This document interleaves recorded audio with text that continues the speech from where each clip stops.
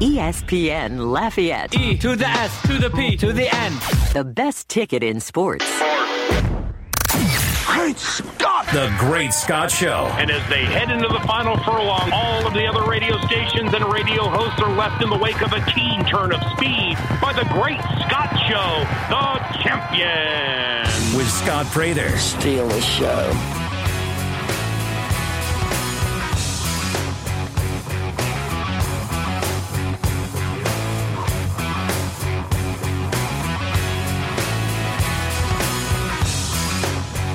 Hello, everybody. Welcome into the Great Scott Show on a Give me all you got!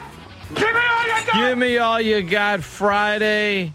I know I make fun of Nasty Nick all the time for constantly saying football is back. But that backyard brawl, Pitt, West Virginia, that was fun. College football, it's back. It's back. I mean, tomorrow is the Saturday. The tailgates will be flush. The Cajuns kick off at Cajun Field. A full slate of games. The bad beats. The epic wins. The celebrations. It's all on. It's here. It's here. That is reason to be excited. Dr. Bryan Maggard, athletic director for Louisiana, will join me at about 7:40-ish, 7:45 this morning. We'll have a couple of employees from Twin Peaks that'll be in the 8 o'clock hour, back end of it, to talk about tailgating, and we'll give away some gift cards then. But kicking off the show with us this morning, while it's nice to be excited about college football, for Saints fans, it feels like a lot of momentum over the last couple of days has evaporated. And, let's just say that the mood around the building, it can change quickly. Has it changed for this guy, Gus Kattengell, our Saints and Pelicans correspondent? Good morning, Gus. How are you? Hey, man. Good morning. How are you? Who would have thought that Aaron Cromer, former interim Saints coach and O-line coach, had something in common with Marcus Maye? They like to threaten teenagers, allegedly. They like to just threaten teenagers that run their mouths a little bit. Yeah, man. That was. I mean, when you see that report come across yesterday, and then you read the police report, it's it gives you pause, right? I mean, it gives you pause to just sit there and be like, what's going on, man? Because I think what's even more remarkable to me is some of the reaction when you look at some of the comments, even before the police report or after, by Saints fans. And I don't know, man. It's just kind of. I always say this when it's a player that's on your team or you root for, Scott. Fans always will say, "Well, let's wait for more information," or that can't be true, or they're out to get him and who you are and things of that nature. And when it's somebody on another team that you oppose, right? It's always that guy is this and that. So. I just look at it from a perspective of, whether it's watching enough Law and Order CSI, dude, or just actually knowing people in, law enforcement. To get an arrest warrant, you have to have some sort of evidence. And whether that was a photo, whether that was a video, something over the last 3 days before they actually went to arrest him, they had to have found out who that was and who he was. And, like I said, I read some of these comments so they knew who he was. And I mean, unless you got a license plate and you know who that is, I would probably argue right now 85-90% of Saints fans probably couldn't tell me one characteristic of Marcus Maye. Hair, eyes, face, something, and quite honestly, unless you're Cam Jordan with this Fu Manchurian, could you legitimately give me a characteristic or point out who certain Saints players sort of are. You know, I mean, you and I probably could better than others, and it depends. God, I'm telling you right now, I honestly don't know what Marcus. No. I mean, but obviously it depends. You know? It depends on the player. You know, I mean, a new guy that hasn't. Correct. If it was former Saints cornerback C.J. Gardner-Johnson / D-back safety, whatever, everyone could, right? But no, Marcus Maye, you're right. It's like, tell me what Zach Wood looks like. Everybody, right now, do it. Like, you can't. No. Right? He's on the team, but you can't. I mean, you can tell me who Jameis Winston is or Michael Thomas. What is Dejon Dixon on the practice squad? Exactly what does he look like if he's not in uniform? Do you recognize him? Like, yeah. No. You might recognize Traquan. And the other thing, too, Scott, is, you know, being around and you go to the practices and you look in the parking lots, a lot of these cars either have tint or, you know, darker tint than most, or the windows rolled up. So, you know what I'm saying? It's I'm just trying, again, all I can go by is what the report says, you know. Well, I do think, listen. They identified him, but I don't know how you would identify him unless a window was rolled down, his name is being said. You know what I'm saying? Like, I don't know. I think, listen, I think even though, so it's worth noting, his attorney has spoken and says that Marcus vehemently denies the allegation. He didn't say Marcus wasn't there, nothing happened. Right. He says the allegation. And so Marcus has the side of the story. And yes, I do think that is worth noting. But if you're a Saints fan, I mean, the guy is already dealing with another legal issue from a fight for a 2021 arrest for allegedly, you know, driving while intoxicated. And when these things start to build up, you know, for the NFL, even after the legal process plays out, which they'll likely wait until it does, it doesn't even, you know, it might, if it's settled, if something happens outside of it, if it doesn't fully, you know, if he doesn't get charged, it doesn't mean the NFL might not still come down. But they don't typically punish players until the legal situation plays out. So much like Kamara's situation or Maye's other case, the league will stay out of it unless, look, I've said this for years. I mean, video changes everything. If some kind of video were to become public, then the NFL just does something right away.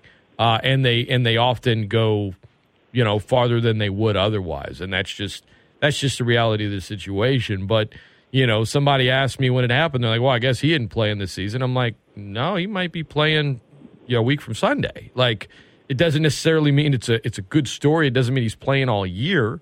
But, you know, unless the team does something. But Dennis Allen, you know, on one hand, you're prepared in the DB, where in the defensive backfield where you've had, you know, we've talked about it. Man, they finally got depth at that position for the first time ever. And now, in the matter of a couple days, you've lost two, we'll say starters, because C.D. Deuce, by nature of the kind of defense Dennis Allen likes to play, and the fact that there's 5 DBs on the field, the majority of the time kind of was a starter. And now you've lost 2, just like that. Now, the C.D. Deuce one, they were prepared for it. They knew it was coming. They were trying to move on, and we've talked about it a lot this week. The Maye thing, this was not one they were preparing for. Add in the fact that Trevor Penning is on IR now after getting hurt last week. I mean, a lot can change in a week, Gus, and I'm not telling you that I suddenly think the Saints are going to have a losing record. Nothing like I'm not. I know you're going to try to accuse me of saying something I didn't say. But I do think this last week can impact maybe my prediction overall on wins, losses, because this is not the kind of momentum you want going into a season. And I'm not going to say, you know, Penning's injury and the fact that, you know, Marcus Maye got arrested for the second time in the last year, by the way, and the fact that C.D. Deuce isn't there anymore and he got traded for a bag of Skittles, that doesn't really impact the team at all. Like, I can't lie to myself. I can't say that. I mean, there is going to be an impact on the field, no question. Yeah. I mean, I think also morale, and I say morale, I mean, in terms of the locker room's got to get addressed one way, shape, or form on any of those things, right? I mean, obviously, after that incident with Maye, true not how it went down or not, regardless, got to imagine, you know, Dennis speaks with everyone. As you know, here's the thing with the I guess, the roster and the moves there. Look, Trevor Penning impacts you on the depth aspect of it for sure. I mean, that's without question. Was he going to start? I don't think so. He was still going to be behind James Hurst. And yesterday you find out through reports and, by Nick Underhill of New Orleans.football to him that he's healthy and ready to go. So your starting left tackle is good. Depth-wise, absolutely. Now, could Trevor have pushed at a certain point? I don't know. I think you were really good at bringing up early on in the process here with Trevor Penning, whether, it took Armstead a little bit before he eventually got to starting. So could he have eventually started? Maybe. Look, in that drive, you saw a lot of his positives, run block incredible. The play that Jameis Winston got hit, you saw what he needs to work on. He got beat. And his guy, hit Jameis Winston. So not to say that he couldn't get better. He was getting progressively better. And look, anytime you miss time over the next couple of weeks with the torn ligament in a foot to a lineman, that stings. So, yeah, I would say to an extent, Scott, it affects your roster from a depth standpoint, but he was not going to be your starter. CD Deuce hurt you. I can't sit here and say, Scott, you're overreacting because you lost your starting nickel. I mean, that just is what it is. I mean, you can't lose a starter in someone that does bring certain elements to your football team and then say you're better without that individual. Now, if you want to argue with me, team-wise, saying, not me, that you're better in the long run from somebody that can either be a distraction or somebody that may or may not want to be with your team. And, Dennis Allen the last couple of days has been very adamant about it. It's all about the team. He spoke earlier in the week and about allowing people to be themselves. He's all about that as long as it's within the framework of the team. And, yeah, I hear it a lot from Saints fans all of a sudden that, wait a minute, now all of a sudden this guy's a locker room issue. Now all of a sudden this guy, is a problem. I think the team's trying to smear him and all this. Look, all I know is this, and it was brought up by you on the show, and I thought it was a very good point when you came on Wednesday on our show, that when this team tried to go get Deshaun Watson, which I'll circle back to, his name popped up. He was one of the names being brought up, involved in trades. So that was months ago. And then you add what happened at camp, and I've spoken to two people that remember certain instances at practice that maybe we didn't get to see the rest of the media. And he not only made comments to coaches, but absolutely some people thought that some of those injuries that he held out for a practice or two were not. And he was making a point. So if it was progressing, that's an issue. Now, I said circle back because this team did try to go get Deshaun Watson, who they know was going to be a distraction to an extent. And so how much of a locker room problem can a locker room problem sort of be if you're going to do that? Look, it's odd timing. It's odd that you feel like the best thing for your team is to part ways inside of 2 weeks of the season opener with your starting nickel corner. I mean, it's hard to understand that other than what Dennis Allen said, though, Scott. It's that he believes that there's depth there, and when you look at CD Deuce, it is what he brought to the table more of what everyone seems to be referring to, the juice, the getting people under their skin, getting them ejected. There's no one like him. I mean, he was the thing that he did that set him apart, that endeared him to a fan base, is the thing that just can't be replaced. I mean, there's not a player in the league that's better at getting under an opponent's skin than Chauncey Gardner-Johnson. I mean, give me someone. Like, I don't even. You're going to be hard pressed to even argue with it. I mean, that's something that he did, and it was a weapon, and you can't replace that. As far as replacing him on the field, yeah, I think it has something to do with why they wanted to bring Bradley Roby back. I think they saw this as a possibility, and Underhill wrote about it, but it's like Roby. Maybe he's playing in the slot if it's games against a really good slot receiver. Maybe it's someone else in the slot like P.J. Williams if it's somebody that's, if it's a team that's running the ball more. Whereas with Gardner-Johnson, while he wasn't, while he had his limitations at times, you didn't have to do that with him. You didn't have to plug and play. He was just there. And a position that you had a lot of depth at, you suddenly don't. And Adebo, day to day, right? You don't even know he's going to be healthy enough to go week one. So that area, and then going back to the O-line, I mean, I've been saying it's the area I was most concerned about because of depth, and you've lost depth there. It's concerning. I'm not trying to tell everyone the sky is falling. You didn't just lose, your starter and backup quarterback. That's what I'm saying. But, Gus, I have heard a lot of, and I've seen a lot of, it's going to be fine. Like, it's no big deal. Everything matters. Every one of these things matters, some more than others, but they are part of the dynamic of a team that you've got a new regime. Oh, you promoted from within. Okay, you did, but you can't tell me it's the same. You try to go for the continuity, but it's just different. I mean, and that's true anytime you promote from within. At any level. I mean, I talked to Coach Desimo every week. You had Coach Des on your show earlier this week. It is, in a lot of ways, okay, there's some continuity there, but it's a new regime. It is. I mean, for the first time since the Katrina season, you don't have either Sean Payton or Drew Brees in the building.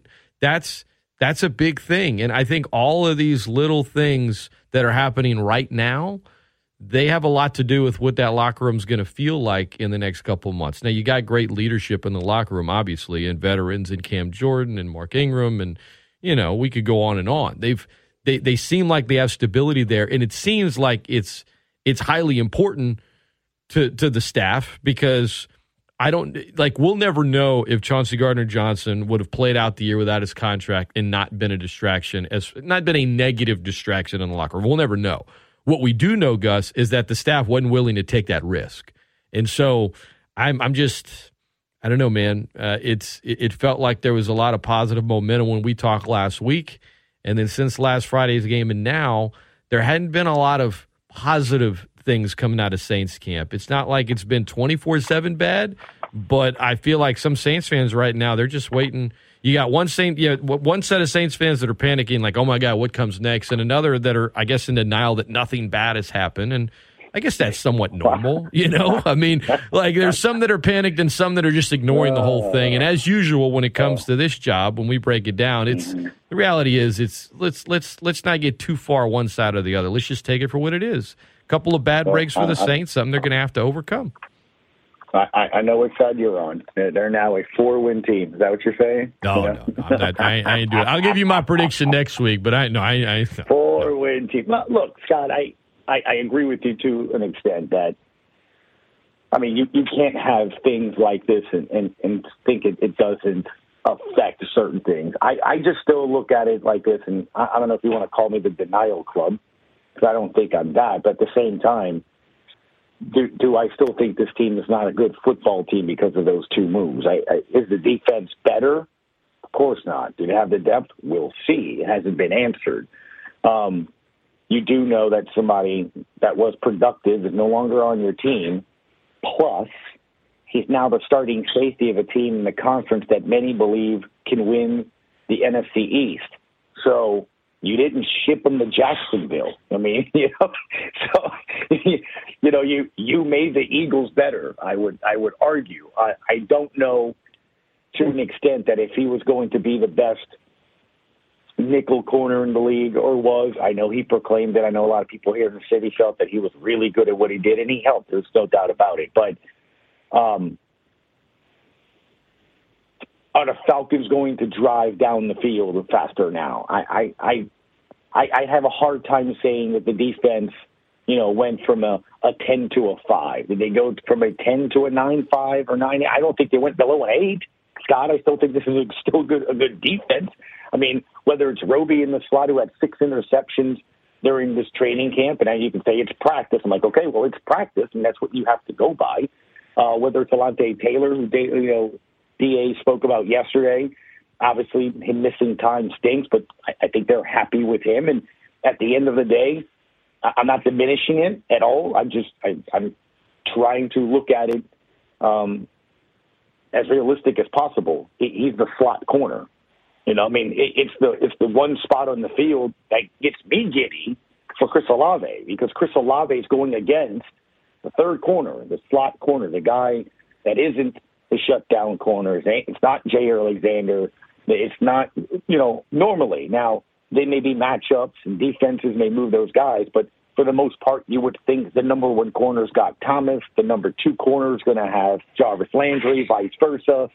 So, at the end of the day, I can't say I look at what's happened in the last couple of days and say, oh, there it is. The Saints are going in a direction, or this has something to do, and I don't know. I don't think that's what you were insinuating. And now that Drew is at the sidelines at the Purdue game and Sean's as an analyst, this is what happens, because I think what you've seen in the Sean Payton era, if there was somebody that was upsetting the locker room, Sean pulled the trigger. Sean cleaned house on Jimmy Graham. Sean cleaned house on, Kenny Stills back then. Brandon, closed mouths don't get fed cooks. So Sean did do things like this if this was the case. Injuries happen. I mean, again, Penning hurts from a depth standpoint immediately because I don't think he was starting on Sunday the 11th. So, I get it. And at the same time, I still look at the Saints right now, Scott, and I think they're going to beat the Falcons, and I think they're going to beat the Panthers, and I think they're as good a shot, and I think they're better than the Bucs. I get the feeling on it, man. I do, and it does stink, and about the Maye thing, but I guess you look at it from a football standpoint, and a football standpoint is until the NFL gets cases or things of that nature, he's going to play on Sunday. So you still have your starting safety, and if not, then you start thinking about how many dinks and dunks you do, and hopefully your offense is better than last year. It can help maybe a not as good defense. I still think they're going to be really good, and I guess my one bit of, it's going to be okay, Scott, and I pat you on the top of the head here. The Saints offense is going to be better than they were last year. So I don't need a defense that's probably going to get 3 to 6 points from the offense to win me a game, if that makes any sense. I still miss Chauncey, but I think they'll be fine. ESPN Lafayette, the best ticket in sports. All right, Gus. So with that being said, as far as the Saints go with the last week or so, I said it's been, a lot of negative headlines. Give me something positive, since you're always accusing me of being so negative. Give me a positive headline. What is the most positive thing that has happened in the world of the New Orleans Saints over the last 7 days? Well, the last 7 days, what's today? Friday? So last Friday, I mean, I think you absolutely saw a sliver of that potential of what I've been saying, when it comes to this offense with you. I mean, not just you, just, on your show and on our shows, that I think you're going to see a team that is going to have a lot of space back over the middle. It was part of our discussion last Friday about can they run that Drew Brees-like offense. And, I kept trying to get you to see that. I think you absolutely can, because that offense is about the offense, about the timing and getting, those throws down the field and pushing it. And, I get it's the drive that was against guys that are probably on the team right now for the Chargers. That's fine. But I would then argue then that's what you should have seen, right? I mean, that's what you should have seen. Like when LeBron goes and cooks in the Drew League for 47 points. Okay, he's playing against guys that, had a stint in the NBA or something like that. He's not going up against starters currently in the NBA. He should be cooking them. But I just look at certain things I think do translate, and that's the timing, the quickness of the decision-making, the accuracy of the balls. I know that's something you and I talked about last week, that you're still concerned from Jameis, that, can he push it down the field? His average of his 4 completions were 14.3 yards. They weren't 5. So, it's what I keep saying. You're going to see 20 yards and in throws. They're going to be on time. I think he can deliver that. And then the other thing that I think is really good news, Scott, if you and I don't want to see eye to eye with Jameis, we're going to see eye to eye with 41, aren't we? I mean, how quick did Kamara look in that drive, and the strength of moving the pile, And it's kind of what I've seen in practice when I was asked by a caller, they're going to keep a fullback. I'm like, I have seen, and I think I might have mentioned to you on your show, I've seen more I formations. I have seen more run calls. And I think it's more of a balanced attack. You're going to see that. And when you looked at that opening drive, I think you saw that. You heard the players talk about it last week. So in the last 7 days, I have to start with what I saw. I have to go with the fact that the first two quarterbacks in this offense didn't throw an incompletion this preseason. Again, you can say who it's against. You can say what it was. At some point, you have to at least say they were in games. And even at practice, that I will take 14 for 14. I will take no incompletions, no picks by the top two guys. It gives me a sense of what this offense can be the more they actually do it. I love what you see with Olave. I think you see why Landry's going to be solid. He's going to find space. He's not going to drop anything. And he makes you more accurate because he's going to catch it around there. We hadn't even seen Michael Thomas. That's one of those things that I'm with you. To continue, I guess, the way this week sort of is, Scott, I know you're gonna feel like, here we go. If he doesn't play next week, and I'm probably going to be like, that's great. Can he play the next 16 weeks? I need him healthy. It's a hamstring. It's not, because I got it this week, Scott. And I know we're trying to talk about the positive things, but I am trying to be positive about this because I've gotten it all this week. Here we go again. He doesn't want to play. He's a diva. I don't think it's anything. It's nothing. It's not that he doesn't want to play. No, but the concern is, can he, he just hadn't been healthy in 2 years. And I know it's just a hamstring. I get it, but hamstrings can linger. And you're right. It's not, if it was, his foot or something that he had major surgery on, that's what it would be more concerning. Right. I'm with you there, but it's still like, boy, I mean, if you could get him, I gotta, and unfortunately, Gus, you're gonna have to forgive me, but I have to let you hear some audio because we had a caller that it's still kind of bothering me. Like I hear it in my head, but let's just say our fans get really, really excited about Michael Thomas whenever he's playing. I just said watching Michael Thomas play receiver is a surefire cure for ED if you're a Saints fan. I got you. Okay. It'll make you come out hawking. You'll help. God, all right, that's enough. I mean, that's part of me is concerned if he plays. I mean, I don't know what kind of calls I'm going to get into the show, Gus. I'll say this, man, and it's probably along the lines of what all of us were kind of, maybe not to that extent, but I will say it was hard to not go to practice and not get excited when you saw some of those plays and catches that he was making. And the reason I say that is because he did, like Nick Underhill wrote, looks like 2019 Michael Thomas, because he did, like all of us that were at practice made mention, my goodness, this guy's catching everything, looks strong, looks physical. And I guess that's why I'm not freaking out about it, is that if we hadn't seen him through camp, Scott, shows up a week, hammy, dude, I'm sounding the alarm, right? But up until the Green Bay practices, he did everything. And he was, he looked great. And he was dominant. And he looked fantastic. I mean, again, Dennis Allen even brought it up. He's like, he looks like Michael Thomas out there.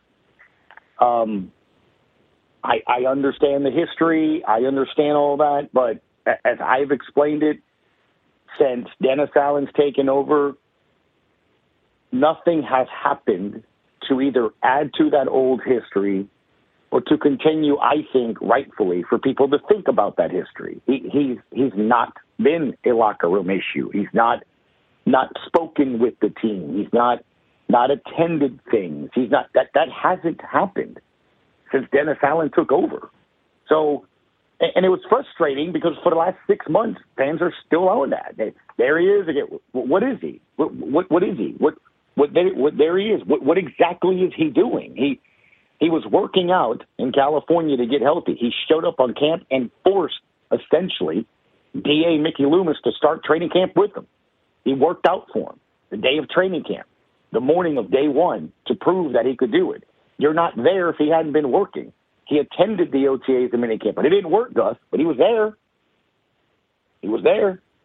Marshawn Lattimore and Demario Davis weren't there. He was there. So I don't understand that notion of, and again, I'm not defending, I'm just bringing up the facts that in 6 months, he has been at the facility. He has done everything that he needs to do to get healthy, and I keep bringing it up. If you don't want to believe me and think that I'm working for his agent, I will just say this. His agent would tell you, he wants to get paid, he's got to play. The Saints want to trade him, because some Saints fans won't let go of that. He's got to play. I mean, you have to play. So both parties want him to play. And you know who hasn't been playing? Marshawn Lattimore. He's healing and nursing, a hamstring injury. Pete Werner, nursing, healing, growing injury. Soft tissue injuries happen.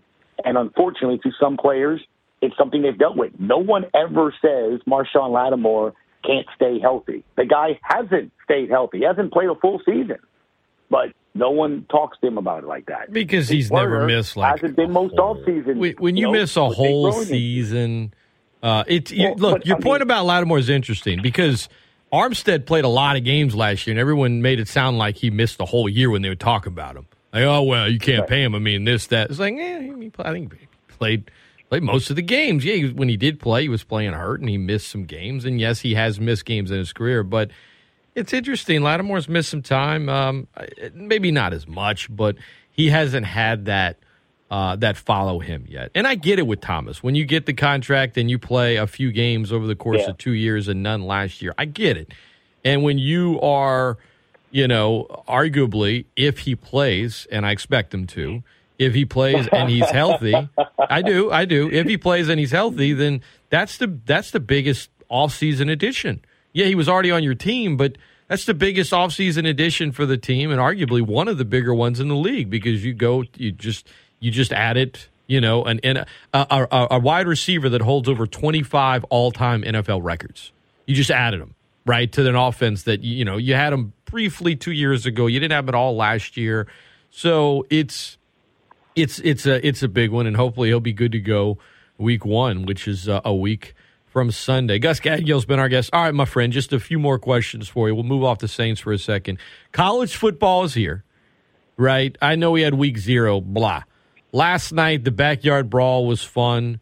Purdue blew it to Penn State. That was another one. I mean, you had the Pitt West Virginia game. The over 70,000, the fans, the pageantry. I know it's lame to say, oh, football's back, and people have been saying it forever. For me, though, last night felt like, all right, college football it's here. It's back. We're in it. We got tons of kickoffs tomorrow. Cajuns are kicking off tomorrow. LSU kicks off Sunday. It's here, man. And I enjoyed last night having meaningful football, an old historic rivalry that because of conference realignment they hadn't played in over 10 years. Seeing the fans hating each other, getting into every snap, tip drill, pick six, the marching bands. It was a beautiful thing, man. I finally felt like, all right, I've been scratching this dang itch for the last month plus. I'm glad it's finally good. No, I'm with you, man. I think when you look at not only the type of games, and as you mentioned, the pageantry and all of that, man, it's why we love it so much, right? I feel it's sort of like, when we were just talking about the last, 30 minutes about the Saints, what's going to be better about all of this is that we're actually going to see games. We're actually going to get to see if, the secondary is deep. We're actually going to see if Jameis can, hit the broadside of a barn, like you always like to say, because you think he's worse than Cam Newton accuracy. No, I'm kidding. My thing is that we at least have games. We have something to actually see and talk about it. And that love that we have for it, is going to come back. Like I noticed yesterday, not only on social media, and I was seeing you tweet, and I'm watching the games too. And I'm like, what wasn't brought up? Conference realignment, NIL. Yeah. I thought it was funny. I was like, man, it's too bad NIL's ruined all this. I said to myself sarcastically, exactly, you know what I mean? It was like, this is great. Changed forever. I'm never going to watch again. These kids don't care.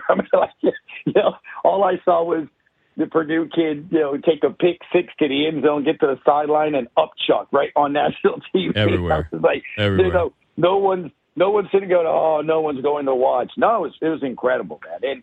And I think that's why you love the game, dude. You love seeing what college football can do. And like I said, I'm all for it. I'm looking forward to seeing all the different games. And I don't know if my wife is, that television is going to kind of, but the beauty of it now, though, man, is I can do it all on a, maybe I may have to push for like my own iPad or something of that nature. Let me ask you this, and then we'll let you run. We've got about 2 minutes left here.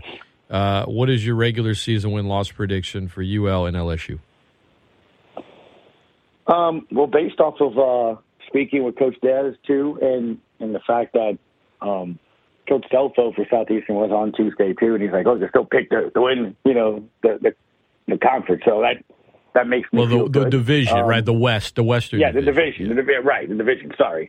So why not? I mean, I don't know. Scott, what was it, 9 games, 9, 10? I mean, does that sound about right? Yeah, I mean, I think above 8? Yeah, you say 9 and 3. I won't argue. I think that's I mean, and look, and I think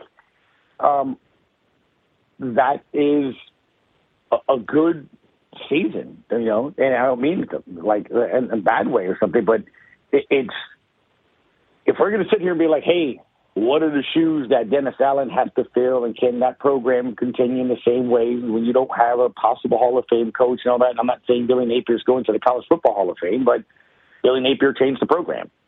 Or, he put it in a certain direction in a track, an expectation level and everything. But, sort of like what the Saints are doing, Dez is part of that staff. He's played there. There's obviously emotional connection. So I think those things do matter. It's about having players that are there. You got to get players. And, where are those players right now? And I guess that's the thing. It's the same thing with LSU.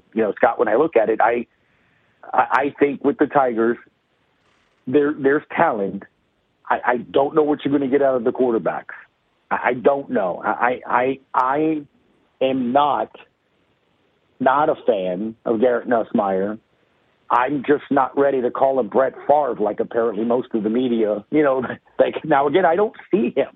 I don't look at practice, but I feel like the way certain people that cover the Tigers reference him, he's Brett Favre. And in the games that I've seen him play, he has that flair of chunking it down there in that arm talent.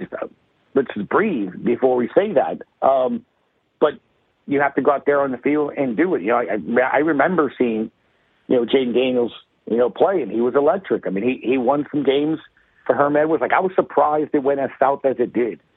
I don't know what the running back situation is for LSU, and it stinks that Emory, per his words, has a 3.8, 3.9, and he's not going to play at least now 2 games. That's for Chris Blair yesterday. It's like at least, and the word at least is a lot different than just 2 games.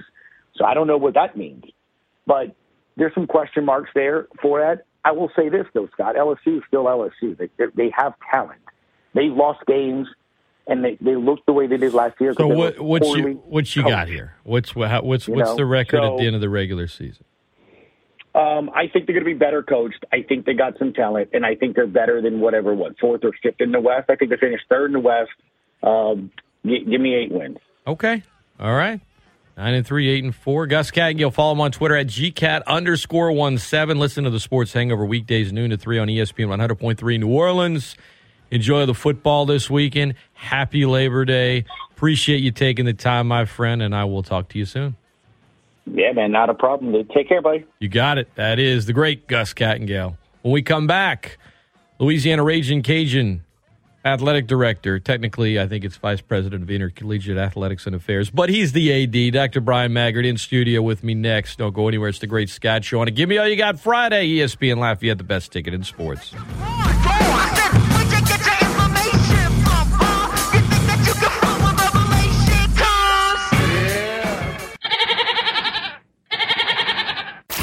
It's time for Ragin' Cajun football. I'm Jay Walker. Join us tomorrow evening as Louisiana opens up the 2022 season against Southeastern Louisiana. Game time is at 6 o'clock, right here on your home for Ragin' Cajun football. ESPN Lafayette, the best ticket in sports.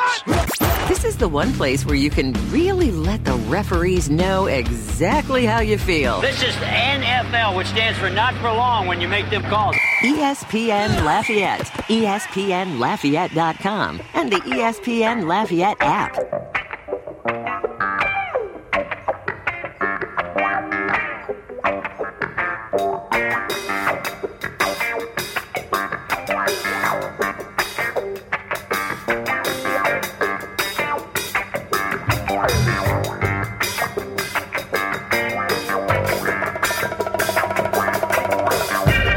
Welcome back into the Great Scott Show on a Gimme All You Got Friday. We have the Vice President of Intercollegiate Athletics, more commonly referred to as the Athletic Director. Actually, most commonly referred to as, Bryan or Dr. Maggard or Dr. Bryan Maggard. Good morning. Good morning, Scott. You got the coffee? That's got the coffee. You're ready to rock. Just came from Cajun Field where we did a quick TV shoot. There's a great buzz out there. I can feel it already. It started when I was driving in around 6:30, and social media is blowing up. I feel really good about the promotion of this particular game, of the entire season, of the Mike Desimo era. And no, I'm excited. I'm really excited, and I know our football student athletes and coaches are ready to go out and compete. Coach Desimo said, we're tired of answering questions. We're ready to answer them on the field. In other words, we've just been constantly asked over and over again about who's gone or what's changed or what's different or how you think you're going to be this year. When I talk to them, you get a sense of where they're at in the process. And it's a long process, right? It's tiered out throughout the year. But when I talked to him Monday, I got the vibe anyway, Dr. Maggard, that he was kind of like the rest of us, like, man, I want this thing to start. I'm just ready for the season to kick off. There's finally no doubt. Here. There's no doubt. And, there's a difference in Mike right now than there was entering the bowl game, which was his first game as head coach, right? I would compare that experience as him maybe being a little bit more nervous and anxious. Right now, he's really intense. You can tell it's a different feeling with Mike right now, and it's a feeling of intensity, which I'm guessing that's what he was like as a player here, and it's fun. I'm really looking forward to it. You work a lot of things out during that first game, as we know, and we're going to learn a lot about ourselves, but I do think that we've got a tremendous amount of talent. I think these young men have a little bit of a chip on their shoulder, as the two-time defending Sun Belt champions. We're not picked to win it again. We are picked to win the West, but, very, very few selections on the All-Sun Belt team.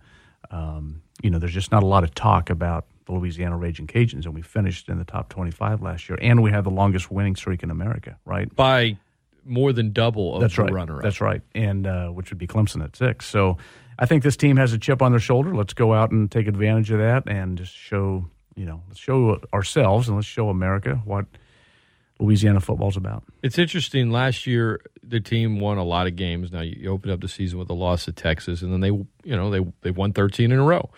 But I remember talking to a couple of players, and I think it was Shane Vallow, who's no longer with the team, but great old lineman for years, and he acknowledged, it took us a little while to click, and maybe because we were kind of highly accolades coming into it, and that was kind of in our mind, and it took us a little while to, with the group this year, it feels like, as you said, it's not so much, we're going to be good. It's the heck, man.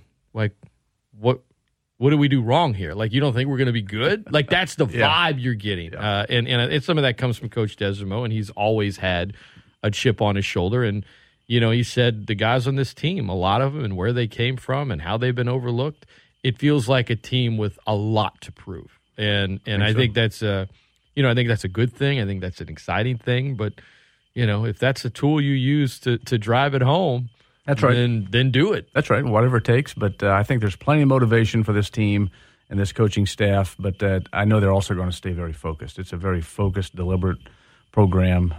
Mike, that's the way he structures it, runs it. And, they're going to go out there. They'll treat it as a business trip, even though it's here at home. And we know we're going to face a really good Southeastern team. They're always athletic. They're well coached, and we know that we're going to have to play well to beat them. Vice President of Intercollegiate Athletics and External Affairs. Or is that right now? Yeah, right sure, now? Absolutely, sure. And communications and everything. We'll get back. We'll get back to that in a minute because I want to focus on the game and that clicky noise in the background. I apologize; it'll go away in a second. Folks at home can't hear it. We can, but what I've been hearing is, as you said, excitement. Season tickets, you can get them. Single game tickets. Absolutely. I wrote about this week. We've talked about it on our airwaves. Cajun Dome box office open from 10 a.m. to 6 p.m. Tomorrow at 10 a.m. until the end of halftime. At 10:30, I know the ticket booths around Cajun Field open up. Russo Park, Gates C, D, and E. What is there an expectation and anticipation for some of the GA and the single game tickets sold? Oh, absolutely. I mean, I think certainly we know right now that that's going to be our biggest ticket, so to speak, and that is we're just encouraging people, whether it's today from 10 to 6 or tomorrow morning starting at 10 and throughout the day, just come buy your tickets at the box office. You're going to save money on fees, right? No different than any place in America. If you go online and purchase something, you're going to pay a premium for that, right? There's a convenience fee, if you will, and but if you really want to cut those fees out, just come right over to the Cajun Dome today. Get your single game tickets. You can get a GA ticket. You can get a reserve ticket. But come out and be ready to hit tailgating hard tomorrow. Rain or shine, right? Rain or shine, it doesn't matter. Get under a tent. Get under the grandstand at Russo Park. Come out, have a good time, and let's cheer on the Cajuns. But I think we are expecting a good walk-up crowd, and looking forward to just a really fun evening. If you're able to get them at a box office, I always say just do it. You're gonna, as you said, you're gonna. Well, you get them in hand, and I guess I'm still old-fashioned, Scott, but I like a hard ticket, not a digital ticket, and I like it in my hand, so I know I have it. But anyway, no, it's all good. But yeah, come on out. It's going to be a great evening, and it's absolutely time to come out and support a true son of Louisiana, and that's Mike Desmo. You mentioned the tailgating. What for a quintessential tailgate? What's the top item it needs to have? Oh gosh. Granted, you're kind of tailgating, and you're also kind of working. So that's right. No, I get to kind of peruse, right? I do have a good situation because I just kind of hop, right? I guess what I was insinuating, Dr. Maggard, is it's not like booze could be on the list for you the way it would be for someone else. But for someone else, I would, for me, it's just, have your protein of choice and your cold beverage of choice, right? How's that? That's well said from the AD. I put this question on our Facebook page, our stage Facebook pages, just a little while ago. Some of the responses are tickets. Some of the responses are music. And a whole lot of responses of beer. So a whole lot of responses of beer if you're of age and drink responsibly, have fun. But, it's part of the culture, right? The tailgate. We're in South Louisiana, the delicious food. I love it, man. And like you said, getting to peruse, that's a pretty good deal. You just get to kind of. It's not too bad. I usually am pretty exhausted by the end of a game. Yeah, but that's just because I've seen how you view a game. That's right. It ain't from the tailgating. You could not tailgate at all. If you just showed up to a game you're more tired than some of the players that have played every snap. Fair enough. It's this year will be better, I promise you. What will be better? You'll see a little bit more relaxed. Oh, Brian. Yeah, I don't believe you. Is this something you're working on? Is this something your doctor said you need to do? Well, it's nothing that little Xanax won't take care of. Want to talk about intensity? That guy right there on game days is mercy. Yeah, I just kind of nod at you. I'm like, hi. There you go. That's it. That's right. I'm like, I don't know. Once the game starts, I'm not gonna. All right, real question here, because you are the AD or a vice president. You know what I mean. Yes. You're in your role. During a game, I would imagine that there are fans or boosters or, individuals that you respect that are important to the program that maybe do they all kind of get it? I mean, do you ever find yourself in a situation where they're like wanting to talk about a bunch of other stuff? Yes. I mean, you got to fight that urge of like, yes, right. Absolutely, but it's third down, but you have to kind of stay, buttoned up to very an much extent. so. Very much so. People, and where that occurs most is, up in the suite, right, with the suite guests. Well, and, it's a very everybody's different having vibe a up there, great isn't it? time, and they're doing exactly what we want them to do. Come up, relax, have some adult beverages, have some good food, and the more they consume, it seems as if the more they want to talk about things other than football. Mm-hmm. And that's okay, right? That's okay. But so I'm sitting there and I'm trying to, I'm much better at compartmentalizing than I am, splitting the box, so to speak. So I'm sitting there trying to watch the game. To your point, it's 3rd and 2, and we need to get this first down. And then I'm hearing something in my right ear that I'm trying to translate while I'm watching. So yes, but it's an innocent move on sure, people. absolutely, And, you're not going to yell at them. No, You absolutely probably are emotionally want to respond to what happened on the third down, That's whether right. it be good or bad. That's right. And yet they're talking, and I imagine it's probably something you've had to work on, but you've got a lot of experience. You've gotten better, huh? We're getting there. I'm getting better. Absolutely. He's getting Dr. Bryan Maggard. Getting back to tailgating for a moment while we're talking about it, I want to remind folks about the ultimate tailgate. Homecoming is October 1st. Fizo's Seafood Steakhouse and Oyster Bar, UL Athletics, ESPN Lafayette. We've teamed up. We want to give away the ultimate tailgate for 50. Fizo sets up the tent, the tables, the chairs. They have a wait staff. They cook the food. They provide the soft drinks and water. And you get 50 tickets to the game at a prime tailgate spot. It is a ton of fun. Only way to win it, though, is to sign up. Head to ESPNLafayette.com. Click on Tailgate for 50. Or on the ESPN Lafayette app, click on Tailgate for 50, and you can sign up that way. But you've got a few games before homecoming. And these next 2 weeks, season opener tomorrow, Coach Desimo's first game. I mean, not his first game. I mean, it was the bowl game, but kind of the first game of a new era in a lot of ways.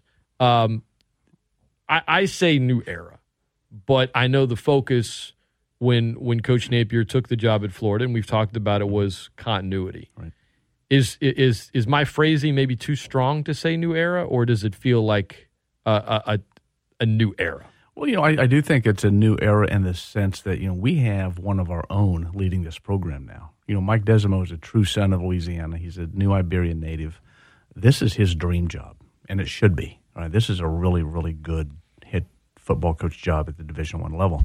And so, Mike is absolutely going to put his own touch on this amazing blueprint that has been set here, which he was a part of establishing. And so in that regard, absolutely, I think there's a new era component to it, but we think the foundation is the same. We knew this product was not broken, so we didn't need to fix it completely. And my charge was to go out and find the individual who I felt who could continue this foundation and build upon this blueprint, who actually had a part in creating it from the get-go. So I'm excited for Mike. I really am. I think again, he's going to put his own flavor on things. As he said the other day, he and his staff, starting after the bowl game, they went through every aspect of the program, offense, defense, special teams, and they questioned everything they did in the past. And they did that not out of doubt, but let's confirm why we're doing these things, and if we think there's a way to do it better, let's do that. Dr. Bryan Maggard, our guest. Tickets, if somebody goes today, tomorrow, to the Cajun Dome box office, single game tickets obviously for tomorrow, but season tickets available, single game tickets for later. Isn't there a special where you can get 3 single game tickets? Yeah. Right. We have some 3-packs. You going on, you can just go to our website and check those out real quick. If you want to, you can get a single game ticket. If you want to grab a student that you know, right, have that individual go with you, show their ID, you get a GA ticket for $10. Otherwise, a GA ticket's $26, and that's going to get you in the end zone or up in the general mission section or on the hill. But single game tickets are available. Season tickets are absolutely still available. We have some reserved, really good reserved season tickets still available, although those are limited. And then there's those 3-packs that are out there. So grab whatever works for you. Yeah, you get it this week, next week, homecoming if you want. Absolutely. Knock it all out at once. Do it. And I know the game against Eastern Michigan week 2, that one's on NFL Network, which is really cool. But the importance of putting up a good crowd for all of, the obvious ones, support the team. It's fun, right? All of the stuff you get in a game day atmosphere. What are some of the maybe things that might not be, keen to, an observer's eye that doesn't work in athletics? Some of the other things in terms of that help the program more than just on game day when you're able to get a good crowd. Well, I think, first and foremost, you can support this program in a variety of ways and never step foot on our footprint, right? You can be a member of the annual fund. You could support a sports-specific foundation account, something like the quarterback club, the back row club in volleyball, rebounders in basketball, diamond club, et cetera, right? So there's ways to do that. Then we have a lot of people who, they give their talent and their time, to the program. And so, but there are things that, that do certainly occur that, make everything work. And we've got a really good staff as well. I got a lot of hardworking young people who right now, over at Cajun Field, and they're running around and buzzing and making sure that everything, for the customer tomorrow is going to be a positive experience. Dr. Bryan Maggard, our guest, Ragin Cajun Director of Athletics. Volleyball's got some games. That's right. Let's talk about volleyball. Today. So at 9 o'clock, first tip-off, first serve, if you will. 9 a.m., folks. 9 a.m., that's correct. Just to be clear. I believe we're playing North Dakota State in that first match in the newly renovated Earl K. Long Gymnasium. We had a wonderful donor event last night to kind of celebrate that renovation. Had about 75 to 80 people there. Had food, beverage, gave tours of the facility. It was an unbelievable event last night, really hosted by Coach Gray, her staff, and the team, and our staff members. But yeah, that's 9 o'clock, and then they play again at 7 p.m. tonight. And I get it, work schedules may not allow for a huge crowd at 9 this morning. I'll get over there after this, but we need you out there at 7 o'clock tonight. It's going to be a great, great atmosphere.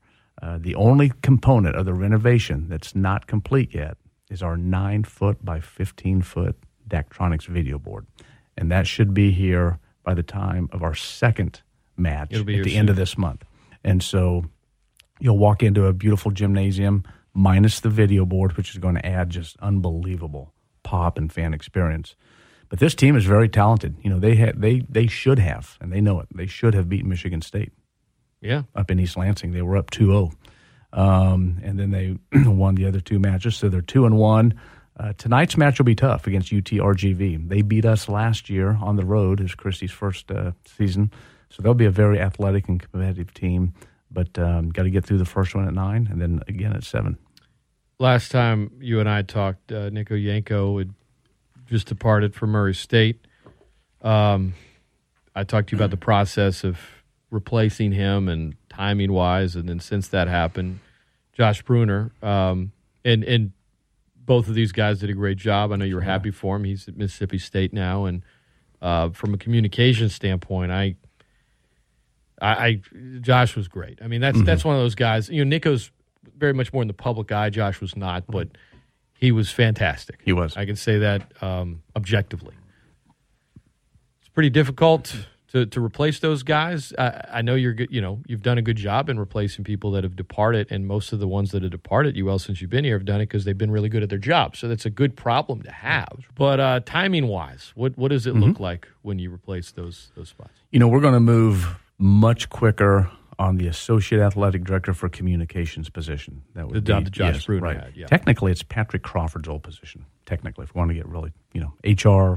Okay, Mr. lines. Vice President of Collegiate Athletics. And then we'll have that person come in and backfill Josh's position, right? So we get to a 4-person crew. Right now it is Team Matt running communications. That's Matt Sullivan and Matt Hebert, and they're doing an amazing job handling all 16 sports because, yes, even media relations occurs when you're not in season, right? But those two are running and gunning, doing a fantastic job for us. So I got to get that associate AD for communications filled first.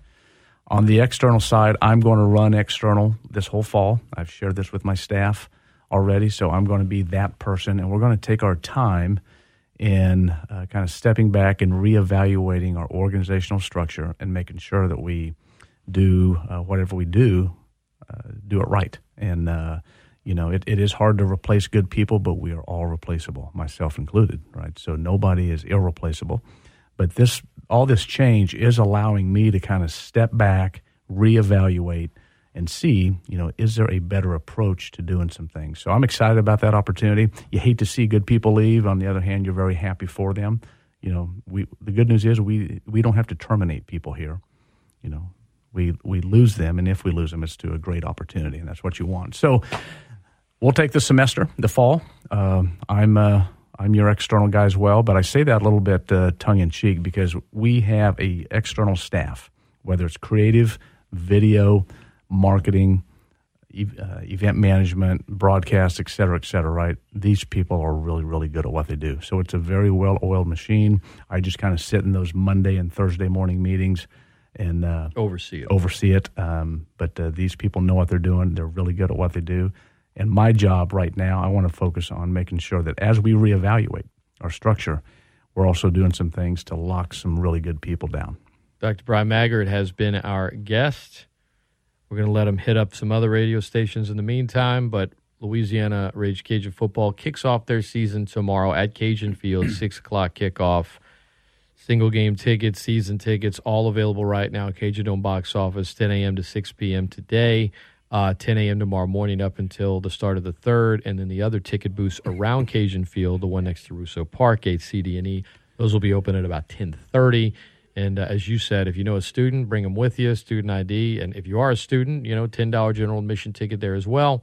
And let's kick off this thing. New era, as you said, native son. It's exciting, and college football is finally here. We're tired of talking about it. We're ready just to get down to it and see it. I think that's exactly right. And we never want to look ahead or look past something, but we are, internally we're already focused on Eastern Michigan next Saturday. We have to have a packed house. That's a nationally televised game on a Saturday night, 6 p.m. kick, right? We get some grief, when we play on a Wednesday and Thursday night on national TV. Since I've been here, at least, we've never had a national game on TV Saturday night. When they want it, yeah. Saturday night. So we got to have a packed house, a lot of students, a lot of fans, and we got to show America what Cajun football looks like on TV. Thank you, Dr. Maggard. Thank you. All right, don't go anywhere. The Great Scott Show continues. Some predictions coming up on win-loss records for the teams we cover and more. Don't go anywhere. A number of high school games last night as well. We'll give you updates on those scores and what to look for tonight. It's the Great Scott Show. Football is here. It's ESPN Lafayette, the best ticket in sports.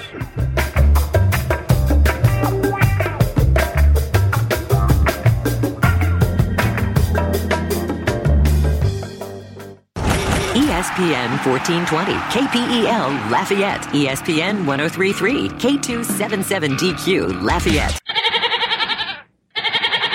ESPN Lafayette, the best ticket in sports.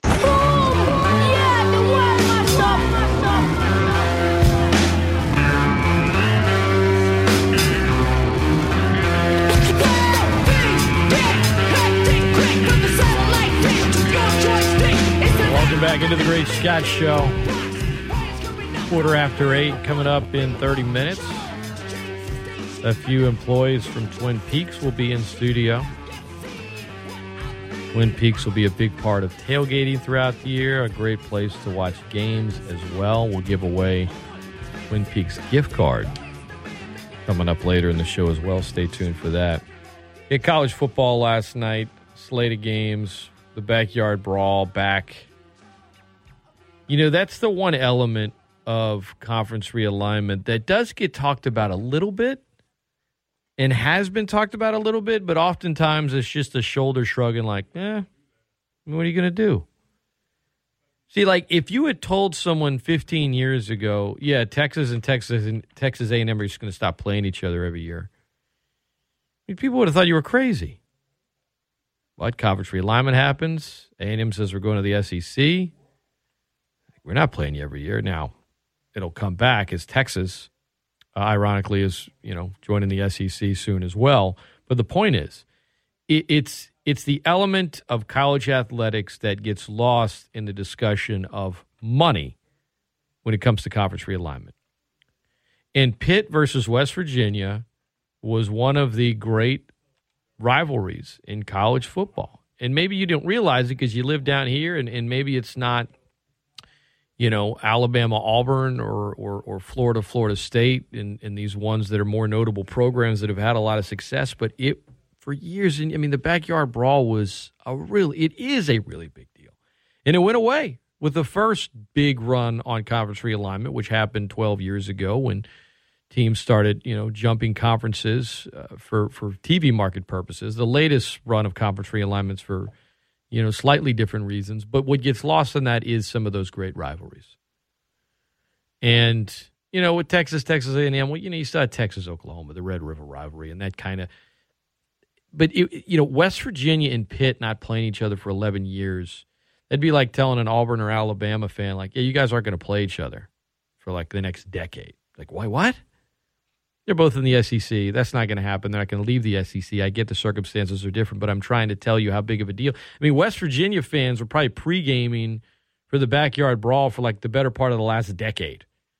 I'm surprised there weren't more fights in the stands last night at that game, to be honest with you. It was awesome. It was awesome, and it was a great game. And then you had Purdue, Drew Brees just being sick to his stomach, watching. You think the guy would be used to just like seeing his defense blow a big lead late and the offense having to score a bunch of points, because he did that for many years in New Orleans, especially in the middle of his career. But who knows what Brees is going to be doing on TV this year. I just know that seeing him last night on the Fox pregame show, which has Reggie Bush on it and Matt Leinart and others, but hearing Drew and Reggie talk about a play from a playoff game against the Eagles, the 2006 Saints team, I was there. I remember the hit. Sheldon Brown hit Reggie Bush so hard, you could hear it. You could literally feel it. I know that might sound dumb. Like you could feel it in the stands. The boom. Hardest hit I've ever heard in person.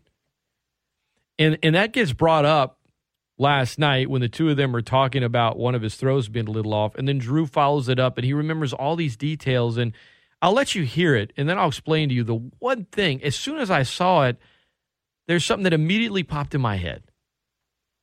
But first, listen to the sound yourself. So, Drew, we want to talk about another moment in your career that you had, which was a play from our time in New Orleans. It was the NFC Championship game in 2006. It was the NFC Divisional Round game, for the record, but sorry. Go ahead. And specific pass. Hey, listen, I didn't bring this up. The producers want to bring this up.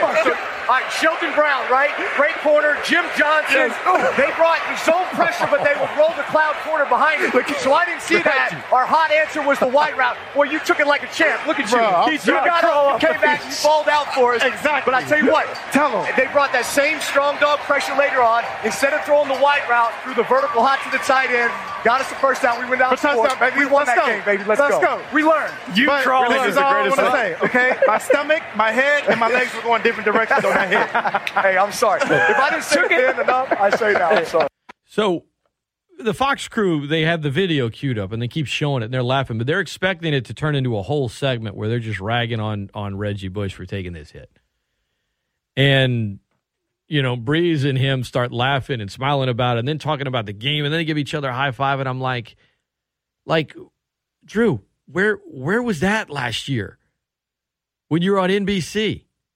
Like that's the personality you needed to have on TV. That's what you need in the booth. And maybe it's hard for him because when he's not, coming from a point of reference for something he went through, it's hard for him to do it in the moment. But like just that simple segment, all I could think of was like, where was that all the last year? You're on network TV every single Sunday night in millions and millions of households. You did a few games as a color analyst on NBC, one of them a playoff game, and it was just, If he had been more like what we saw on the pregame show yesterday, where he was not on the panel, he was only a guest because he was, he's there because he's a Purdue grad and a Purdue fan. They just brought him on the set for a segment. Oh, we're going to get him by showing this hit on Reggie Bush. And it just turns into this great moment between the two that's like real and organic. That, if Drew could be like that on TV all the time, he'd be great on TV. ESPN Lafayette, best ticket in sports. High school football. Got some games last night. Number of games with local teams. I guess there were two that were close. Notre Dame beat Southside 21-13. Lafayette High, they beat H.L. Bourgeois 56-7. Rain beat Beauchamp 39-0. Sulphur beat Washington Marion 42-0. Highland Baptist beat Houma Christian 20-14. Northside beats Northwest 21-15. But if you want to keep up to date with all of the local scores tonight, you just got to have our scoreboard handy. ESPN Lafayette app, Week 1 high school football scores. You'll see it. See it on social media. You'll see it on the app. You'll see it on our website. Refresh that thing throughout the night as we'll be updating scores throughout the night. St. Martinville at Cecilia. You'll hear that one on our airwaves. Opelousas High at Turlings. That'll be on 96.5 News Talk. And then Acadiana at Lafayette Christian Academy over on Classic Rock 105.1. Tons of other games in the area, though. Como at STM. Lorville at Erath. Westgate at New Iberia. That one will be fun. But as far as teams, Acadiana area teams, there's tons of them. And we will be updating those scores all night, throughout the night. And you can follow it over at our website and on the app. Lots of games in college football last night. You got some tonight, but high school football is kind of taking the focus. And you got a whole lot of games on Saturday. And then on Sunday, you've got one game, and that's LSU and Florida State at the Superdome. We'll have the ESPN radio broadcast of it for you. Clemson and Georgia Tech on Monday. I asked Gus Kattengell last hour what his predictions were for UL and LSU this season. And I wanted to be able to really debate with him and get into why he was wrong or why he was off base or what. And I couldn't because his predictions are the same as mine. I think 9-3 for UL, 8-4 for LSU, unless they drop. If they lose to Mississippi State, they lose Sunday. You can forget about that. I don't think they're losing Sunday, by the way. But if they lose to Mississippi State, that'll change. But the schedule sets up nicely for LSU to, get some early wins in the season, and the back half of it is really, really difficult. But I'm thinking 8-4. 2-game improvement from a year ago. And for the Cajuns, 9-3. I think they win the West, and I think they have a good chance to, win the Sun Belt Conference Championship game, which you hope it's at home. Oh, when are they going to lose their first game? I don't know about that. I'm not going game by game. It ain't going to be the Saturday. And it could, look, the ceiling is probably something like 11-1. And the ceiling for LSU is probably 9-3. And the floor is probably 6-6, 5-7. And for the Cajuns, it's probably, 7-5. But I never go floor or ceiling. You look at the schedule. You look at what, obviously, who's coming back. Do you have a new staff? All of that stuff. You look at quarterback, obviously. But look at the schedule. I mean, when you look at the Cajun schedule, Southeastern, Eastern Michigan, Rice, ULM, South Alabama, Marshall, Arkansas State, Southern Miss, Troy, Georgia Southern, Florida State, Texas State. Today, if you were to look at a line of every single one of those games, they're only a betting underdog in 2 of them. Now, that's today. I get it. Once the season kicks off, things can change. Some teams are better than you expect them to be and vice versa. But that's my anticipation. If you have any predictions, give me a shout, 337-269-1077, 337-269-1077. You can hit us up on Twitter at ESPN Lafayette. Walker is in here. If you listen in the 6 o'clock hour, you might have heard Walker on with Big Blaze and Nasty Nick. Nick he's got to get more creative because he's like, I just want to call you Walker, Texas Ranger. Like, as if you probably haven't heard that before in your life. Oh, a million times. So you were nice, but inside you were kind of rolling your eyes like, really, again? Do you have any other nicknames? I mean, you played sports in high school. Yeah. Coaches give everyone nicknames. Just call me by my last name, really. Griffon. My dad called me Rudy growing up. All right. Why? I don't know. He just called me that ever since I was little. Yeah, but you I have no idea why he called me. He just wanted to name you Rudy, and your mom was like, no. And he's like, that's fine. I'm going to call him Rudy anyway. All right, Rudy. What is your prediction for LSU this season, regular season record? 9-3 and maybe 10-2. Really? Yeah. Why are you so high on them? You have a few former teammates on that team. Yeah. I know that. Another Walker, a Betch. I mean, you play with those guys. But why are you thinking? I mean, 10-2. I think that's crazy. But they're very talented on the offensive side of the football. Very talented. But the quarterback play, you never know. So you think out of Ole Miss, Alabama, Arkansas, Texas A&M, I mean, you're thinking they're winning half of those games? I don't think they'll beat Alabama. At Florida? I mean, you think they're winning they'll beat 3 Florida. of those 5? Yeah. Okay. So they're going to win all the games they're supposed to and split the ones where maybe it's a toss-up. 10-2. I mean, if they're 10-2, 9-3. They're 10-2. If they're 10-2, I will not give you anything, but I'll make Nick give you something. All right. What about the Cajuns? 9-3, 10-2, the same. So you're high on these teams. Yeah. Now, are you typically an optimistic? You usually think teams are going to be better than they are? No, I think they're both going to have pretty decent years this year. I think LSU is going to be really good next year.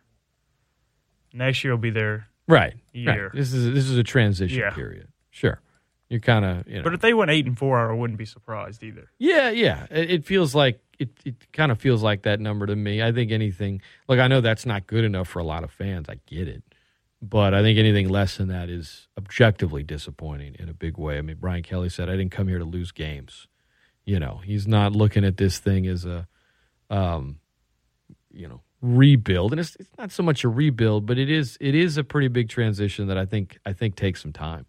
And as far as the Cajuns go, I know, they've won 13 in a row. I know Coach Desimo isn't looking for them to slow down either. I mean, they're expecting to win every game every time they step out there. But there's so much unpredictability about college football, and I don't know, man.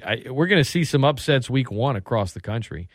You really, almost saw some last night, but Pitt got by Oklahoma State, and they were up by a ton of points. They ended up only winning by 2 touchdowns, but across the board, Michigan State plays Western Michigan tonight. Don't think that's going to be an upset, but you never know, man. But Saturday, when we have all of those games, at some point, if you're watching football, you're out at a tailgate and they got a TV on, you're going to see a highlight or you're going to flip over to a channel because the unthinkable's happening.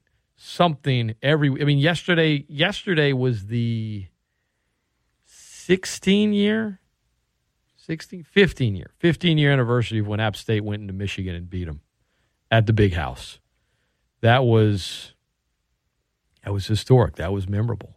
I think we're going to see some kind of upset like that, some heavy underdog. Don't know who. Don't ask me who, because I don't want you to go bet on something and then get mad at me. But, somebody's doing something, man. Anxious to see how this thing kicks off, but just ready, man. Just ready. I mean, are you kind of sick like me, just sick of waiting for this thing? Oh, yeah. Ready for this thing to go down? Let's go. All right. Joshua emails. He says, Scott, call me crazy. I think the Tigers are going to struggle out the gate. I do think they'll be better later in the season, but at that point, the schedule, as you mentioned, gets awfully difficult. I'm thinking 7-5 at best. As for the Cajuns, I think it's also going to be a struggle this year. I think there's been too many changes. I'm predicting 7-5 for them as well. All right, so Joshua isn't feeling either of them. He's kind of on the 7-5 is a winning record, and yet I think it tells you about where these programs are, that if either of those end up being the record for those teams, it'll be a disappointment. That the expectation and where the programs are is higher than that. Certainly for LSU a couple of years ago, it was much higher than that. But 7-5 just isn't acceptable there either ever. And I think for the Cajuns, they've come, under Coach Napier, they set such a standard that Coach Desimo wants to take to the next level. 7-5 is disappointing as well. But appreciate you checking in, Josh. Carl emails. He says, Scott, what about your Saints prediction? I'll give you that one next week. I don't want to be too in the moment when it comes to the Saints. I want to make sure that, I'm level-headed and not emotional like I am today after Marcus Maye gets arrested for allegedly pulling a gun out in a road rage incident for a guy that already was under arrest last year for getting into a bar fight and driving under the influence, and a lot of, it's it's not the know-all, end-all, but we're just going to have to wait. Just going to have to wait and see. But I can ask Walker. Saints, what you got? 10 wins. 10-7? Yeah. Or maybe 11-6. But either one gets you in the playoffs in the NFC. But probably 10 wins because losing CD Deuce for nothing, and then Marcus Maye. How does Loomis throw a seventh rounder in there too? Like what is that? I know it's just a seventh. Come on, how do you throw a seventh rounder in there too?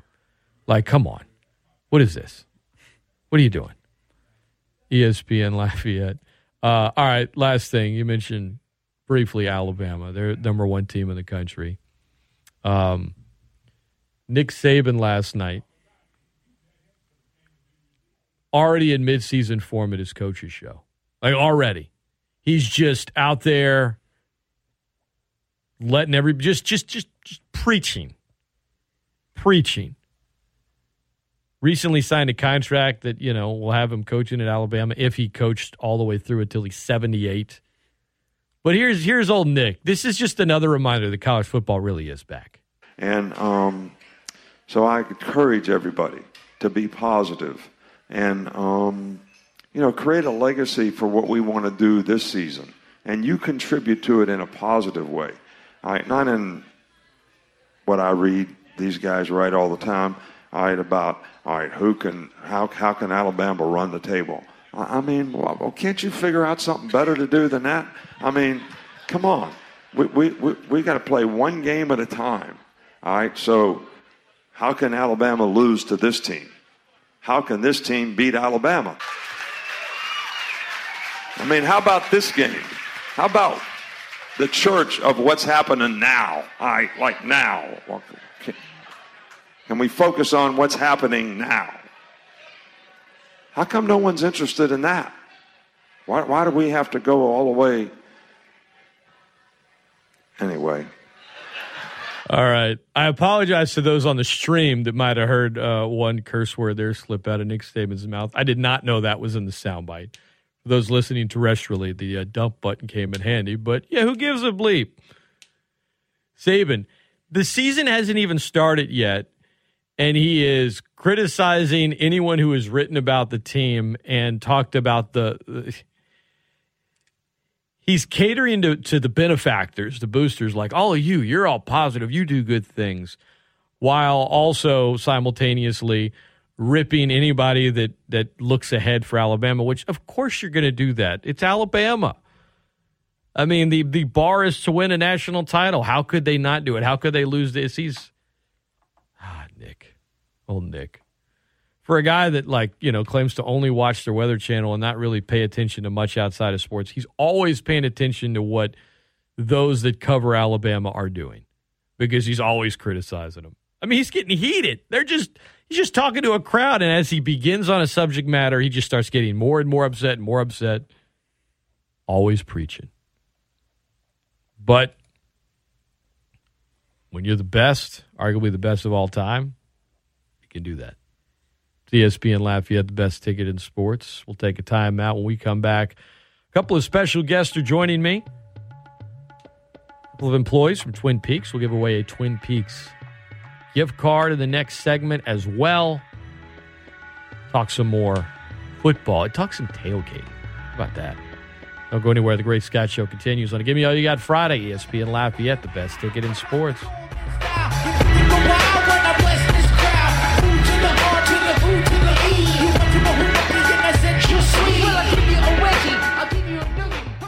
Hey, this is Rich Eisen, and you can hear me every day on ESPN Lafayette from noon to 3 on The Rich Eisen Show.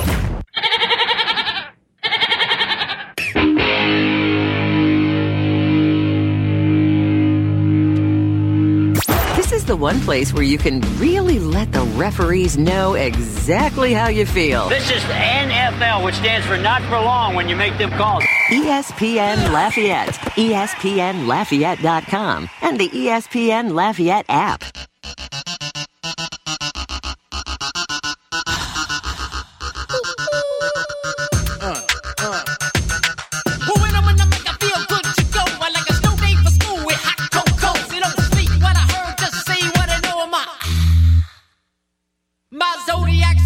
Welcome back into the Great Scott Show on a Gimme All You Got Friday.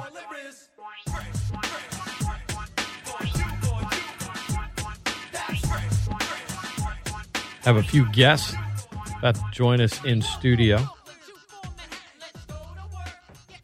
A few employees from Twin Peaks. Tailgating. Be a whole lot of it tomorrow. Get a whole lot of good tailgating needs there. Before we bring them in, been all kind of football talk, high school, college, pro today.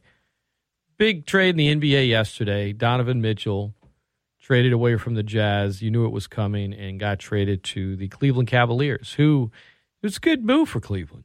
They gave up some assets and some picks and Colin Sexton and Lauri Markkanen, but they got an all-star player and went for it. And all the reports out there was, the Knicks had offered R.J. Barrett and a number of other assets and a bunch of draft picks. And Utah's like, no. And they held on, and they got really good picks. And it's good to see another all-star guard go to the Eastern Conference if you're a fan of the Pelicans. I'll tell you that, because the Jazz are now in full rebuild mode. There was some jabroni Jazz fan that runs some blog that was like, these are good players. They might be a playoff team. Might be a what? No. I mean, the Jazz basically said, look, these guys aren't stars, but they'll have a role that's going to help us move forward. They're young. They can learn a lot with this franchise. They're not winning championships. The Jazz have been pretty steady, though. They've been a model of consistency. They've made the postseason more in the last 30 years than every team in the league, with one exception, the San Antonio Spurs. So this is kind of new territory for them. I get they've never won an NBA championship, but for over 30 years, they've been relevant and good. And they have to be good to be relevant in the NBA in that market. But, the winning line obviously dropped a bunch, but they decided, no, we're good. We're done. We're not going to try to force this thing when these guys are unhappy and don't want to be there. We're not going to try to continue to make this work. And the head coach is gone, and Rudy Gobert's gone, and Donovan Mitchell's gone. And the Jazz chances of, having a winning record this year are gone. But they're thinking big picture. And for the Cavs, it's a great move. What I'll never understand is, in Cleveland, you talk to somebody that works the beat in Cleveland, the sports beat, and they will all say, man, every single year, these fans have all of this faith and hope in the Cleveland Browns. Every year. And they're kind of mixed year to year on the Guardians, and yet, formerly the Cleveland Guardians, still taking me a while to get used to saying that. And they're kind of doubtful of the Cavs, and I'm like, what? Cavs were good last year. Multiple All-Stars. They're long gone since LeBron left them without much to show for it. I say not much. I actually checked that. A lot to show for it, a championship. But obviously when he left, things went. But you trade that. You got a championship in Cleveland. But they are out from under that. They have completely moved on from that. They are relevant. They are a factor in the East, and it's good to see him move on to an Eastern Conference team for once. This is ESPN Lafayette, the best ticket in sports. Great Scott Show. We have a guest in studio now. Good Logan? Yeah, that's me. That's you? You got a strength and conditioning shirt on. Speed, power, toughness. Yeah. Where does that come from? This is just my friend's T-shirt. Your friend's T-shirt? I was like, are you training folks here today? Oh, good morning. You work over at Twin Peaks, and I know with football season revving up. Yeah, we're excited. What is football season like at Twin Peaks? Madness. So much fun. Madness. Yeah. No, it's awesome, man. We get super busy. Everyone comes in. We have a lot of people doing their draft parties right now, getting super revved up. We're excited. You play fantasy football? I do not. Don't tell anyone, but I actually don't watch football. I won't tell you. No, you're working. Yeah. Speaking of football, though, you've got, obviously you mentioned there, but I think tailgating is such a big part of football here, high school and college. Oh, for sure. I mean, whenever I went to LSU, that's pretty much the only reason why you go to games. It's just a tailgate. That was you. That's That half the fun. You went to but I mean, Twin Peaks. You want some good tailgating needs? I mean, you guys. Oh yeah, I think we're doing one tomorrow. Tomorrow for you guys. Got some cheese bites, fried pickles. It's gonna be good. There will be Twin Peaks providing some food. There'll be some Twin Peaks employees at the Town Square Media Tent, which is kind of across the street from where the band would typically play, a little bit to the right of that building. But go out, say hi, sample some of it, enjoy it. But even not even just tomorrow. I just mean in general, like if somebody is looking to cater their tailgate, you guys have a lot of delicious, kind of perfect items. Yeah, we do. We have a lot of great, like, I think it's like the perfect tailgating food. We have a lot of good fried stuff, and we do big like party packs, so you can get just huge orders, just depending on how many people you're. What's your favorite? My go-to, probably the spicy Thai boneless wings. You kind of can't beat them. Our spicy Thai sauce is so good. I put it on everything. I see. Now you're getting me hungry. I love Thai food. I love Thai sauce, and I do like spicy food. So. It's the perfect like spicy sweet combination. Yeah. You'll get hooked. There's something about sweet and salty, and then sweet and spicy that just works. Yeah. On like. We also do a really good spicy Thai ribs. Delicious. See, now you're speaking my language. See? She's like, don't ask me specific football questions, but food questions. I got you, man, all day. Fair game. Twin Peaks, delicious food, scenic views, and a great place to watch the game. And if you're going to the game, a great place to cater your tailgate. And like you said, it's. I think you described it as madness over there. What's the wild? Like you've probably seen some fans get worked up there. Yeah, it's pretty cool the way that our restaurant's set up. We actually have pretty much like every game that you want to watch is on a TV somewhere in sight. So you have a lot going on. But yeah, people get revved up, man. It's fun to watch, even though like I'm not super into it. People start screaming, hollering. It's fun. Well, yeah. So you said you're not used to it. There's got to be a part of you though that's just like when somebody starts screaming. Either out of excitement or anger, you're just like, oh, it's just a game. Like a fight's not about to break out. They're just right, yeah. And a lot of the times, like I don't really know like what's going on because I'm not watching the TVs. I'm just busy pouring your beer, you know. So yeah, it's exciting. Do you just tell them like, oh, yay or boo? What am I? Yeah. I try to like get into it with them. Like, are we winning? Good or bad? Yeah. I mean, it's football. Football is a serious thing. ESPN Lafayette, best ticket in sports. We're going to give away a Twin Peaks gift card here in just a couple of minutes. But you ever seen the show Twin Peaks? I have not. No. Not a big David Lynch fan? I'm not even sure who that is. See, somebody told me to ask you that. I'm just having fun. But football-wise, you said you went to LSU. You did a lot of tailgating. So did you go into the games much, or was it just like the tailgate? I have never been into a game. Wow. I only would tailgate, yeah. So you're kind of like in the perfect spot for you. Like, this is the stuff that surrounds the game, that fun part. Yeah, it's a blast. Yeah, that's what it's about. Mm-hmm. You guys will be out there tomorrow tailgating outside of Cajun Field and Twin Peaks over there down Johnson Street, past Barnes & Nobles to your left, across from Mason. Great place to watch a game, enjoy a cold one, enjoy some good food. Might even see my friend Paul over there. I know he's there quite a bit. You ever see Paul over there? Oh, yeah. He's been in there a couple times. There he is. He's in here wearing his football gear right now. Logan, thanks for coming in. Looking forward to the tailgate tomorrow. And, we've got some great gift cards from Twin Peaks. We'll be giving them away throughout football season. But, I'm trying to think of something I can, like, next time somebody's yelling something about a game, just be like, how do you feel about how they're operating, like the RPO right now? Can you remember that? How do they feel? How do you feel? So how do you think they're operating the RPO right now? Okay. How do you feel about that? All right. I think I can remember that. And kind of be subtle about it so they're not sure if you're like good or bad, but they'll be like, whoa, like it might, It might like impress a couple people. Maybe, or it might even intimidate them a little. Just be, hey, how do you think they're operating under the RPO right now?